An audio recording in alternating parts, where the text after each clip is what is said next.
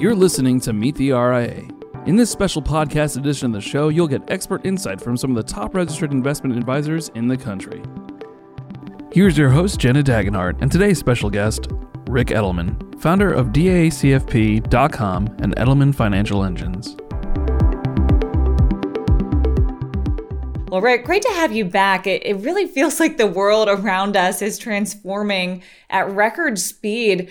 What's the state of exponential technologies today? It's growing exponentially, and we can, I hate to say it this way, but we can thank the pandemic. If there is a silver lining anywhere in any of this tragedy, it has been the movement toward technology. Thank goodness for Zoom and for the vaccine. Never before in history have we produced a vaccine from 0 to just 9 months of actually in people's arms. That is absolutely astonishing. And as a result of that, we are seeing that there's been a tremendous acceleration in the adoption of exponential technologies and the innovative development of them itself. And this is really exciting. So we have seen everything from robotics, AI, big data, nanotech, biotech, bioinformatics, 3D printing, fintech, edtech, agritech. These have all been making huge strides over the past couple of years because necessity is the mother of invention. And with the pandemic and its impact, we've been forced to adapt these new methodologies. And so exponential technologies are alive and well. We're going to continue to see a lot of new exciting developments coming to the marketplace over the next several years. Yeah, and these technologies really run the whole spectrum. You mentioned the vaccine, as also, the way we interface with work, just really seems like everything. It really is. I mean, thank God for Netflix as well, right? And so the list goes on and on and on. Contactless purchases that we're now able to make, online shopping and automated deliveries, the ability to do telemedicine, to be able to interact with our physicians without having to physically go to the hospital or to their office.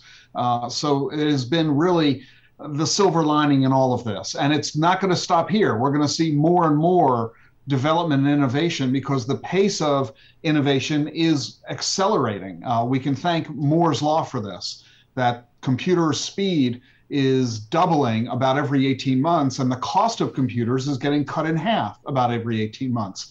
So about every year and a half to 2 years, the computer is twice as fast and half as expensive. And as a result, we get to do new and amazing things. So you look at 5G, which is still pretty new. 5G allows you to download an entire movie in just a few seconds and wait because 6G is going to be coming. We now have privately funded space flight. It's just amazing, all the different things that are coming and the improvements to the human race and to our planet, environmentally, through democracy, through democratization, through demonetization, through tremendous disintermediation. It's all going to be very, very exciting for so many industries and therefore the lives of so many people and improvements in the environment, and none too soon, considering global warming, climate change, and the problems we have with trash and waste in America and around the world. So we're very excited and very hopeful that these technologies are going to spell a brighter future for all of us.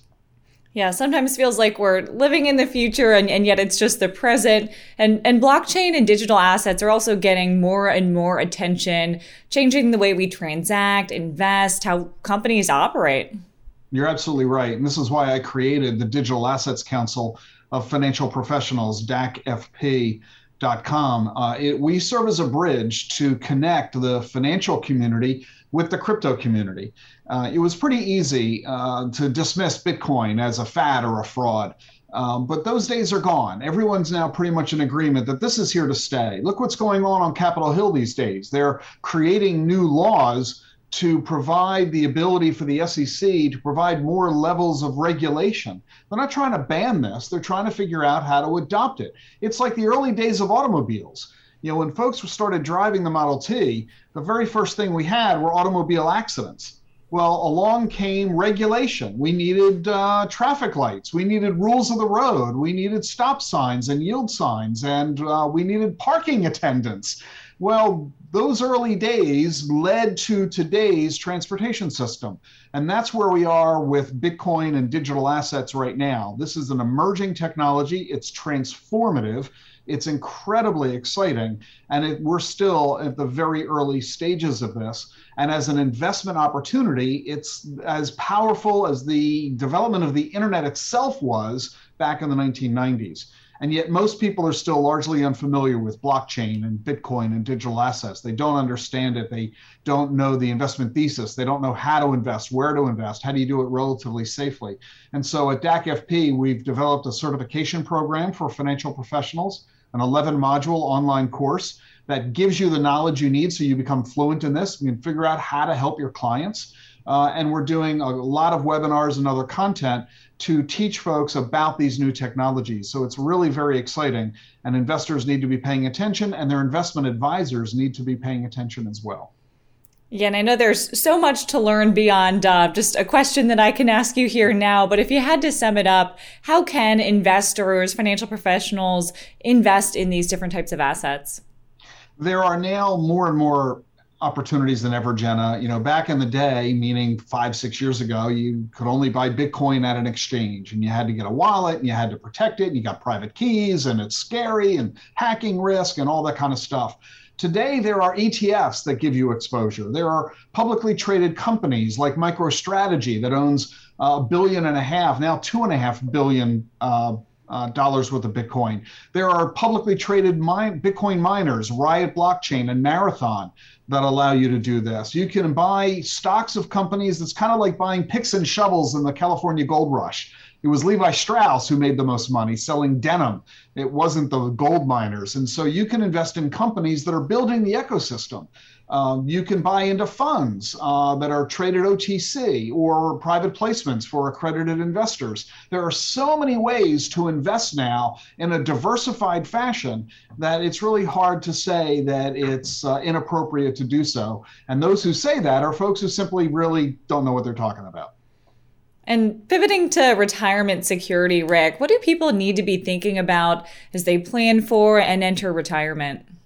Well, it's the reason, Jenna, I talk about exponential technologies and digital assets so much.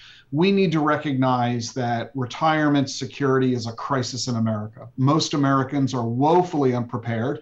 10,000 are retiring every day in America, and with very little money, not enough to support themselves. And the primary reason is because of longevity. We aren't going to retire at 62 and be dead at 65 anymore, the way our grandparents and great-grandparents were.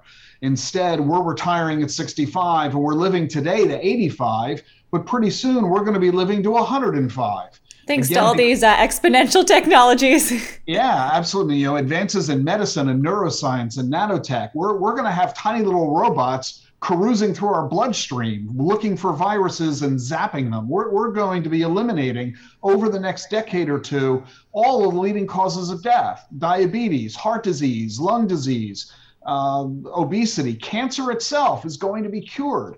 It's going to be extraordinarily exciting. And that means we're going to live longer than ever before. Scientists have now concluded that the natural lifespan of a human being is 120 years of age. So the real issue is your money going to last that long? And if all you're doing is investing the way you did in the 1900s, all the way through the 20th century, the answer is no. You need to adopt an investment strategy of the 21st century. And that means exponential technologies. It means Bitcoin and digital assets.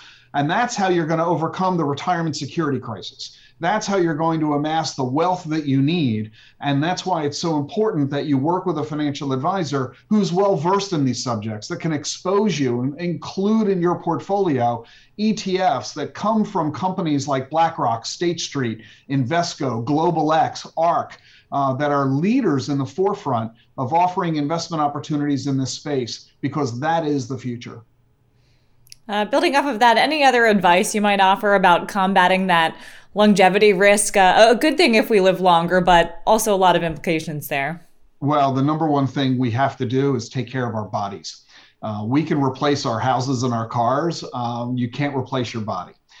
So we need to take care of our health. That means we need to be focusing on our brain and our brain health. We need to be doing all the stuff you already know you're supposed to do. Good, nutritious diet that's well balanced. You need to exercise and be active. You need to get good amounts of sleep. You need to reduce your stress. You need to avoid excessive drinking and avoid smoking. And if you do those simple things, according to a study from Harvard, you'll add 10 years to your life, healthy 10 years. It's not going to be Whistler's mother, somebody sitting in a wheelchair staring out the window while drooling. That's not the future we're going to have. We're going to be as active and vital at 95 as our grandparents were at 55. And so we have to prepare ourselves and our bodies for this the way that we have to prepare our finances for this as well. And that's the focus of my new media company that you mentioned. I'm going to be launching a new radio show this fall, newsletter, master classes, a new book that I'm writing at the moment. My wife will be doing the same. She's an expert in nutrition and macrobiotic and healthy living. So we're going to be doing all this kind of content in our new media company that launches, because this is really the financial planning of the future. This is the type of conversation that is essential. It's not merely about joining the 401k. I think we've all checked that box. It's much more than just that, much more specifically focused. And that's what we're going to be championing in our next chapter as I walk away from Edelman Financial Engines. Well, Rick, congratulations and great to have you. Thanks so much. Jenna, it's always a pleasure. Thank you for tuning in to Meet the RA. Be sure to visit AssetTV.com, your source for financial news and information, and to check out our other additional episodes of Meet the RA.